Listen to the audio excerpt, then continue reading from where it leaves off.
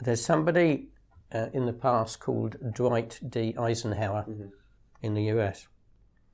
And he was talking about war and battles and things. And sort of paraphrasing, he said something along the lines were, plans are useless, planning is everything. Now, I wouldn't fully agree that plans are useless, but actually going through the process of planning is absolutely key. Hi, and welcome to the 4th episode of the Business Continuity Podcast. It's been a recurring theme in the series so far that for the uninitiated, BC and DR can feel like abstract and unwieldy concepts. In this episode, we're going to nail some of that down and look at the point at which BC and DR planning stop existing as hypothetical concepts and start taking shape as actions. This time, we're going to look at the very practical process of making recovery plans and, crucially, testing they work. From a standing start, continuity planning can feel a bit performative. Between all the different schools of thought and variations in planning methodology, the primary activity common to all of them is essentially a thought experiment, just imagining what if and working backwards. That's why structure is important, not only to give your planning a more solid framework to operate within, but to encourage buy-in from skeptical peers and reassure decision makers that DR and BC planning is both a legitimate use of resources and relevant to your organisation's interests. We'll hear from our experts a little later on about how to structure planning sessions, who to invite, and what kind of obstacles and outcomes you can expect. But for now, let's hear some early reassurance from Vicky Gavin on why it's best to keep things simple. So I think lots of people object to doing things on a lot of grounds. I think if you really start to peel back the skin on that, what you find is they don't know how to get started, because it doesn't have to be complicated. A business continuity plan is a list of the critical things you do and what you're going to do without them. So that's the bare bones of a plan. A list of the things your business does, the systems and assets required to do them, and instructions to follow in their absence. Next, here's Mel Gosling, talking about why it's important to communicate those plans outwards before testing they work by practically rehearsing the steps within them. You've got to start simply, and starting simply is, does everyone understand what this plan is? Can they use it? Do they follow it? Has it got the right things in it? And then you can move on to, can they use it to respond to an incident? Is there anything missing from it? What do they need to add to it? And then you can go on to, well, should we actually test to see if some of the stuff here actually works? Can we call these phone numbers and they're the right ones? Can we recover these systems in the timescale we said we could? Can we move people to this recovery site when we said we could move them to them? And then to actually rehearse them, to actually move people to a recovery site, to actually do some sort of systems recovery. And it takes a long time to run through that. So it's not something simple, and it takes a lot of effort and a lot of resource. And I have to say, I find it depressing that so few organisations put so little effort into it. Mel advised starting simply for a reason. Once you unpick all the tasks involved in formulating and testing a continuity plan, it quickly adds up to a lot of work. People underestimate continuity and recovery all the time. What seems simple on paper can be incredibly complex or just arduous in practice. That's why testing and exercising is so vital. I always go back to the first time I really did, for this insurance company, a disaster recovery test. My technical manager at the time told me he could recover all our systems within a couple of days, and it took him a month to recover the systems. I asked Mel why his estimate was so off. One, he was optimistic. Two, he made too many assumptions about things, which a lot of people do. I can take a simple example now. If you had to recover, just say an ordinary personal computer, from beginning to end, you'd say, it wouldn't take long. I'd nip out to the local PC World, buy myself one, standard off-the-shelf one, load my programs and data on, and away I go. It'd probably take you at least 24 hours to do that. So imagine what it takes with a huge data center. It's because people forget the problems that they come up against. They got the wrong bits of software. They're having to buy things they didn't think they had to buy. Things are incompatible. It's a myriad of problems and issues come along. It comes back to expectation versus reality. A lot of continuity is really about trying to account for the unknown. Planning and testing is a way to quantify those uncertainties. The problem is that during peacetime, when everything's working as it should be, potential risks are invisible without scrutiny. That's why in practice, the first step to becoming more resilient isn't actually sitting down and making continuity plans. It's attaining buy-in from relevant decision makers to do so. If that sounds like a hard sell, it's because it is. But Stuart Duguid has a pretty simple analogy to overcome initial objections. Well, I do remember, so you've got this multi-million-pound system that was being deployed, and I remember going into a meeting with the executives of the company, and they said, "Oh, it just works, so why do we have to test that it works?" My response was, "Well, you've all got houses, you've all got insurance."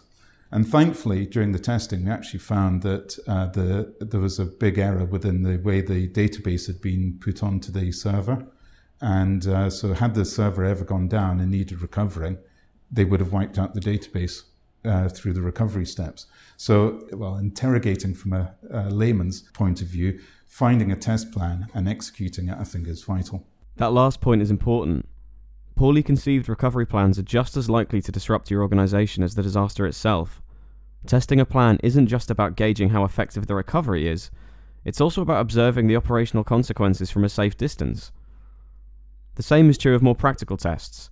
Physically running through something as simple as a fire drill can reveal hidden gaps that just aren't clear from the written version. So one test I did was, I was standing outside during the 6-monthly fire drill, and I realised that nobody had laptops, nobody had mobile phones, nobody had jackets. They were standing in the car park, and if the building had burnt down, then they wouldn't have access to cars, they wouldn't have access to money, they wouldn't be able to get home. And yet the strategy was, if the building burnt down, people would work from home. Also, the other thing I then suddenly realised that nobody, if they didn't have their laptops, they didn't have access to the continuity plan. What I did was did a test, so I managed to persuade facilities to do another fire drill. And then it was 5 minutes after the crisis continuity test started. The fire drill goes off, everyone goes outside. And then I said, right, this is the test now. So time is now, weather is now. We're all outside. We've got 5 fire engines hosing down the building. What are you going to do about it? And it was then when they realised they had a big gap. Now hopefully it's starting to become clear why I'm suggesting new starters take a simple approach. Continuity and recovery can be intensely complicated, particularly at the larger scale.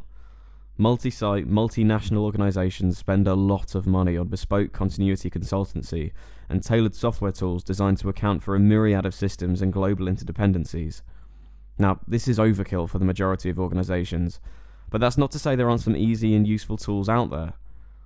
And if you'll permit me a very brief plug at the end of the podcast, DataBarracks has a bunch of interactive tools and practical resources designed just for this. You can either skip to the end to him or go to databarracks.com/resources and click on tools to see what's there. Anyway, for a lot of the people I spoke to, simplicity was key, at least to get people on board. Lengthy engagements and impenetrable documentation are precisely what inspires disinterest in so many boardrooms. Once again, this is often more down to prejudice than experience. In fact, for John Robinson, it was actually a dependency map that piqued the interest of a passing CEO, resulting in a much more significant level of engagement across the organisation. I sat with an organisation based in the City of London. I sat with their quality manager who looked after continuity, and we worked for a couple of days building a map of the business, just a dependency map. The CEO stuck his head around the door and said, "What's that?" as you would. We explained. He then got us to present it to the rest of his team. So for a whole day, the top team of the business spent that day unplanned going through that model, because it was the first time they'd ever seen a picture of the business in that way, where they could actually see the interdependencies between what were otherwise fairly impermeable silos. And you can see where the concentrations of activity and hence risk might be. You can see where things can be improved. You can see where the financial channels are coming down through the top, where all the benefit for the company actually enters the organisation, and therefore potentially helping other decisions to be made. So, if at its most basic level, continuity planning is just having a conversation, what could go wrong and how would it affect us? Let's look at the 2 main ways people often choose to frame this discussion, according to scenarios or according to their impacts. Now, scenario-based planning looks at different events, like the ones from the London Risk Register in the previous episode, and focuses on planning specific responses to them. On the other hand, impact-based planning takes a bottom-up approach and looks at not the events themselves but their consequences to the organisation.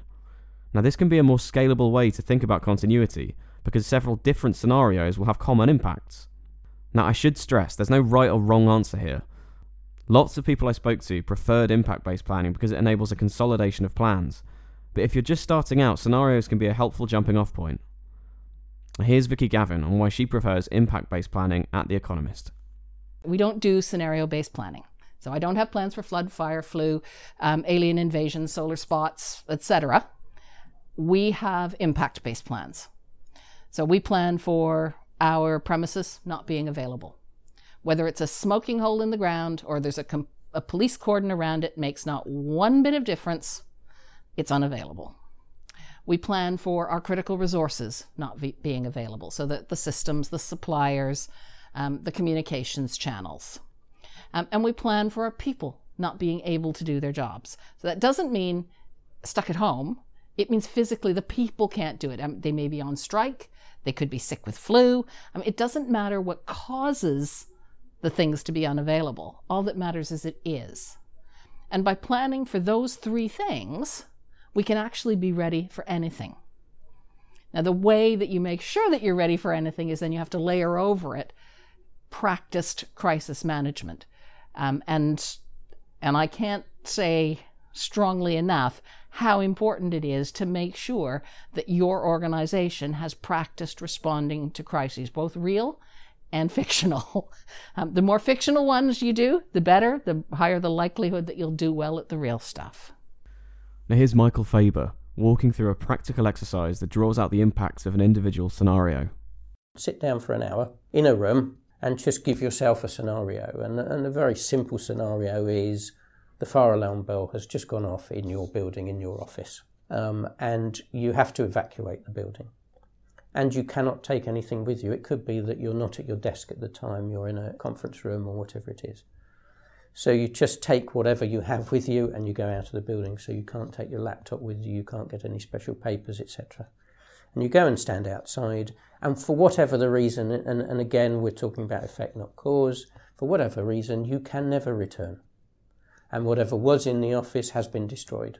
That recommendation to sit down and just think through hypothetical events was a very common suggestion among the people I spoke to. It's a good jumping off point.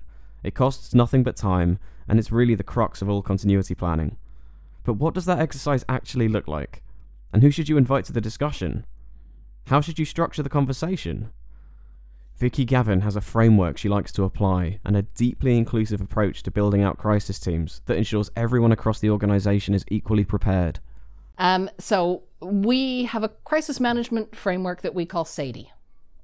And SAIDI stands for, and you will understand my spelling issues in a moment, situation, impacts, actions, decisions, issues. That's our standard meeting agenda.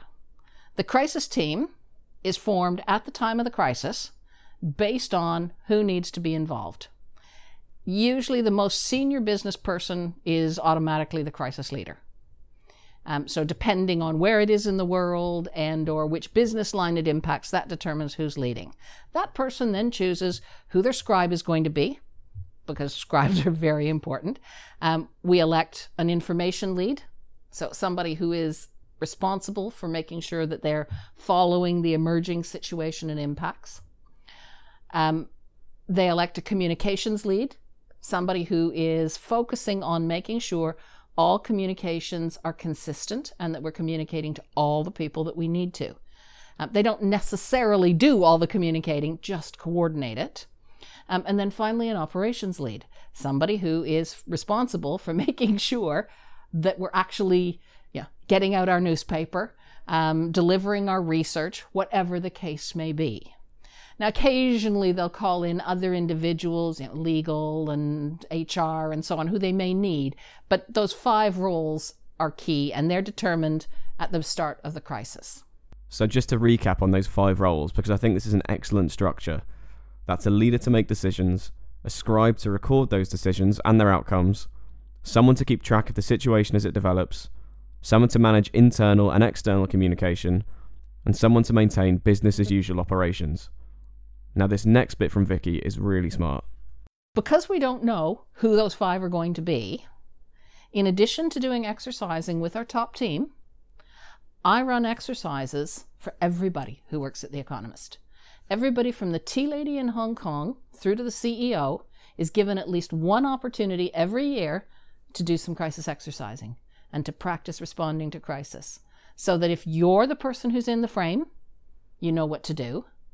And if you're the person who's not in the frame, you're on the edges looking in, you know how we're going to handle it. So that crisis actually becomes a business as usual activity and you hardly notice it happening. Now I say that, it's painful at the time, don't get me wrong, but it's not the, what are we going to do? It's a, okay, this is what needs doing. You're going to do this, you're going to do that, you're going to do the next thing, and we move forward. We make sure that everybody gets invited. Not everybody accepts, but at least we've given them the opportunity. Okay. And if nothing else, it means that they know we have a crisis management framework in place. If I go back to 9/11, that was one of the things that struck me, is that the vast majority of people had no idea that we had plans and a crisis leadership team who were deciding how we were going to react. And so, being good managers, were taking it upon themselves to react. And that's not what you want happening in a crisis. You want coordination, you want people, chain of command. I mean, it becomes a military operation during a crisis. And as long as everybody knows, then it works really well. Now, I love this approach. If continuity is about quantifying the unknown, minimising nasty surprises, to put it simply, then it makes perfect sense to push out that knowledge as broadly as possible.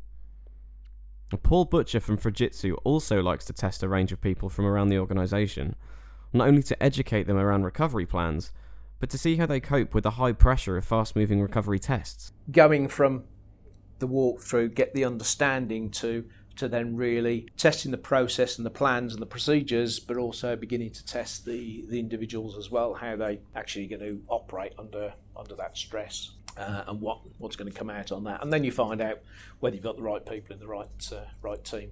Understanding how people cope with a crisis is more a matter of soft observation than fulfilling some ideal psychological profile. Just watching how they cope. You know, we might have seen these individuals through a number of exercises, but then once under pressure, how are they then responding? Is it something that they go all quiet and don't really rise to the challenge, whereas before they might be leading it, or somebody else very noisy and shouts everybody else down? So I think it's more of the being aware of how they're acting within that environment, especially when the pressure's on you. Now, Michael Faber takes this inclusivity one step further. He suggested that it's not only useful to cast a wide net when running tests, but that opening up planning at a more junior level of the organisation can reveal interesting insights at the operational level that a more senior team may have missed. Everybody's voice is worth hearing. Well, you can do two things. You can do a sort of almost, I shouldn't say this in the finance sector, a big bang approach, which is that you have all areas represented. If you do that, you just have to be careful of a few things, one of which is that often people at a less senior level will be reticent in actually voicing their opinion. So if you do that, then you have to make people comfortable. You have to put them in an environment and say, there is no wrong message here. There is no wrong thing to say. If you've got anything to say, say it. Mm-hmm. But you have to be mindful. So sometimes it's appropriate maybe to separate things out. So you might have a board level type event, and you might have a senior management, and you might have an operations type thing. This inclusivity shouldn't be limited to the beginning of planning either. Continuity plans should be tested and rehearsed at least annually, and Stuart Duguid is mindful of the diminishing returns in testing the same plan with the same people. The other thing that's not good, I think, is just repeating the test. Although you're getting the same people involved, it becomes business as usual. It's wrong. You need to have different people involved. If you're doing the same scenario, get different people involved. So I've repeated a business test whereby the scenario was the same, with the exception of that I've said to the crisis commander, "You're ill, go away." And so therefore he's had to go away and phone up his deputy. and to bring the deputy in and to test the deputy. That's one of the things. Also within IT testing, I've always said, well, sorry, you were the same database person that was in for the last test. I want somebody different. And to bring different people in so that you're actually just pushing out the boundaries of knowledge and experience. So let's pull back and look at a real example of scope for a second. A lot of the advice in this series so far has been geared towards smaller organisations looking to get started. So let's go to the other end of the scale for a moment. What does it take to plan for something like the Olympics? How much time is needed? How many people? And what about effectiveness? How does communication work on that scale? And how many actual incidents were there? The planning for the Olympics had been taking place since the announcement that London was the host city. That was 2005. So it had been going on for a long time. There was a really intense sort of programme. We were getting towards the end of the planning and starting to have to provide that assurance that London was ready. So it came at a time when we were trying to prove that London had got this capability for emergency response. It was huge. I think it's really difficult to pin down a number. There were that many people working on it. Within our team, we'd probably got 10, 12 people working, not specifically on the Olympics, but on different elements of it. But across London, I'd say within the public sector, maybe sort of 300, 350 people working on the Olympics just for planning for emergencies. And then there's people doing sort of transport planning and all sorts of other things. So it was a real industry at the time. From the arrival of some of the first dignitaries and officials in June, we were operating in a control centre, the London Operations Centre, and running right the way through till the parade at the end of athletes.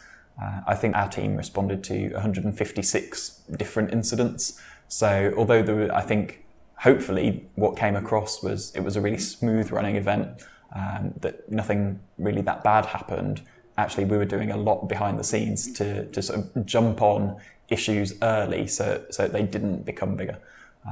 There was, I think, one of the largest fires that London Fire Brigades ever responded to on the day of the closing ceremony, very close to the Olympic Stadium, and it was something that we'd planned for. So we had a really effective response to it. It didn't interrupt the opening the closing ceremony. You know, there was this perception that the Olympics was really smooth running, but there were definite incidents during that time. I thought that was kind of amazing. One of London's largest ever fires happened almost invisibly on the day of the closing ceremonies, owing to the fact that there was a rehearsed plan in place. We'll come back to this idea that once you've planned for a disaster event, the event itself ceases to qualify as a disaster later on.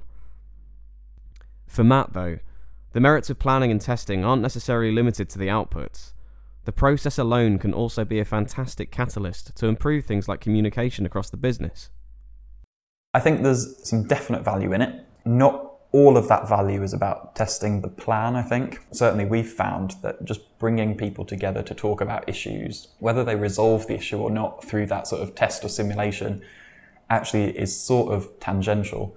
But you've sort of prompted people to network, to be aware of who they might need to talk to in that sort of crisis.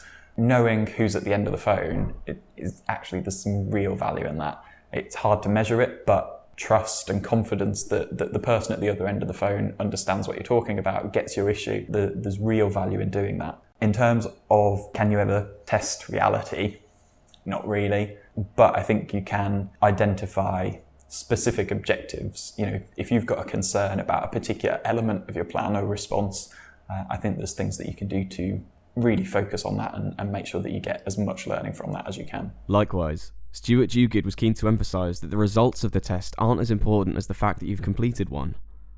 The point of a test isn't to prove that you know everything. If anything, the reverse is true. Every test I do, it's always preceded with the comment of failure is not bad. So I think failure of a test is only bad if you don't do any actions to recover or retest and prove that, well, actually it was an anomaly, or yes, we've corrected this issue and now retest. So let's look at another practical use case for planning, not necessarily at a smaller scale, but maybe with less urgency. After spending 3 months commuting back and forth from New York to London, Vicky Gavin needed a rest. So she was assigned to an ostensibly simple project in an organisation in which, perhaps in retrospect, continuity wasn't a priority one issue. When I came back to the UK, as you can imagine, after 3 months of commuting to New York, I was a tad jet lagged. So I was given a really, really simple assignment to do. Please make sure we've got in place business continuity plans for these 10 back office critical systems. So I went out and I started collecting plans and discovered that, in fact, we only had 3. And so I told the person I was working for at the time, and she said, ooh, let's go beyond the critical 10. Let's look at all of the back office systems. And there were just north of 100 back office systems. And for those 100 systems, there were still only 3 business continuity plans. At this point, we started to get a little bit worried. And so went to the then head of business continuity and said, we're worried. We've looked in the back office, and across the back office, there are only 3 business continuity plans for the recovery of our critical systems. We suspect the situation will be the same in the front office and think you might want to look. And we're told, yeah, okay, thank you very much, go away. And then less than 2 weeks after that meeting, at one of our data centers, we had what's called a buzz bar fail. A buzz bar is sort of the main power junction to the data center. So we lost all power to the data center. We lost about 1/3 to 1/2 of our front office systems, as well as all the back office systems that were there. Guess how many recovery plans there were? 3. The same 3 that I had warned them existed. So all of a sudden, early July, the year after 9/11, we realized as an organization we don't have DR plans. And I was asked to take on a project to make sure we had DR plans in place for all of our systems, all 2,000 of them, by September 11th, because we think there might be a copycat event. So much for a rest. So I asked Vicky about the recommendations she made and how she arrived at them. How do you go about prioritising on a project of this scale? And how can you incorporate those priorities into efficient planning exercises? I made a lot of recommendations. Number 1 was this project to get plans in place. We took the desktop tools that I had developed. These were fairly simple, an Access database, for example. And expanded them further. I say we, that's kind of in the royal sense. I took the desktop tools and expanded them further and applied them to business continuity planning. Because I discovered that what we'd been doing up till that point, so we would go to our IT teams and say, what systems are important to the business? And they'd go, okay, what went down last week? And they yelled about, those are the important systems. And then we'd go to the business and say, System X is an important system to you. How quickly do you need it back? And neither group could actually answer these questions. So I made the radical proposal that we ask the business questions and IT questions. They looked at me skeptically, but were willing to give it a shot. So I went to the business and said, what are the critical things you do? Make me a list. And they'd go, oh, well, we do this, and this. And what systems do you need to do that? Oh, well, to make trades, we need this system. To settle trades, we need that system. And they could tell you exactly what systems they needed to do those tasks because they're thinking about their business processes. Then I could go to IT and say, how quickly can we bring that system back? What's its capability? And IT could say, oh, well, the last time it failed, it took us 12 hours. Or, we've practiced and we can do that one in 4, as the case may be. And then I could go back to the business and say, you need to start doing that task in 4 hours, but IT can't get that system back for 12. You've got a couple of options here. You can come up with a manual workaround, figure out what you're going to do without it. Or you can come up with some money and improve the recovery capability. I mean, really, those are your options because it's not going to recover faster unless somebody pays for it. 99% of the time, the decision was, well, okay, until it comes back up, this is what we'll do. And all of a sudden, we had business continuity plans that were really grounded in reality. And because I was collecting all this information into a database, I could then turn around and give IT a list of the critical systems in order of priority according to the criticality of the tasks that they supported and the interdependencies between them, and say, this first, then this, then the next one. And we could then get great buy-in from the business, because they really felt when they went down to the test center that we actually understood what it was they were trying to do, and that the systems that they really needed were there. I thought that example from Vicky was really telling. So much of this podcast has been about dispelling many of the popular misconceptions around continuity, and it's important to carry that sentiment forward when asking colleagues to assess their recovery needs. Continuity can be intuitive, and Vicky saw the best results when she avoided abstract continuity practices and instead framed the discussion around direct and personalised questions. What do you do, and what do you need to do it?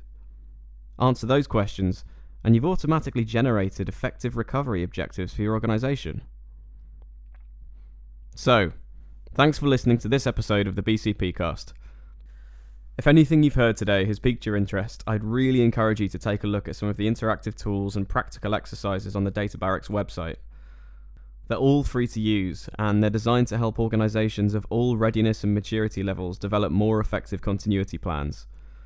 There's a cost of IT downtime calculator, a runbook template, a responsibility chart that outlines who should do what in a crisis. There are tools to map your technology dependencies, the different risks you face. There's even a recovery simulator to practice your disaster response.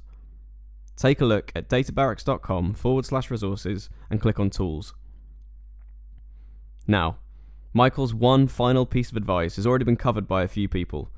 To sit down with your peers around a table just for an hour and simply to have a conversation. So instead of hearing that again, I'm going to summarise 2 other quick tips Michael covered during our interview. First of all, if you're going to plan, try and get out of the office. A few different people mentioned that putting people in a different environment means that they think differently. If your planners are sitting in their day-to-day office, it can be more difficult to imagine the actual consequences of being displaced from it. Second, and this one was really interesting, if you're in London, the emergency services provide free planning advice and testing assistance. For more traditional scenarios, such as fire, public unrest, or counter-terrorism, contact the relevant service and arrange to get some help. It's a great free resource, and it can add real gravity to continuity planning sessions. So again, thanks for listening. If you've enjoyed the show so far, subscribing on iTunes and leaving a review would really help us dedicate more time to producing more episodes. Next time, we're going to take a look at what happens when the best laid plans go awry, as we cover some of the worst disasters our experts have come across, and examine how the plans designed to protect against their consequences held up. So thanks again, and I'll leave you with Michael. Again, the other thing I'd say, particularly for smaller organisations or for any organisation that wants to not spend more money than it needs to, in terms of some of the more traditional threats when you're running a scenario, a cost-effective way of doing it is asking the emergency services for assistance and advice. They are free. Having worked primarily in the City of London, it's a superb service that they provide. And if you want somebody, whether it's from counter-terrorism or the police, to come in and help you to run an exercise, and it adds gravitas to the fact that you've got somebody from counter-terrorism helping to run that exercise with the board or the business or whatever, and it costs nothing to do it. Yeah.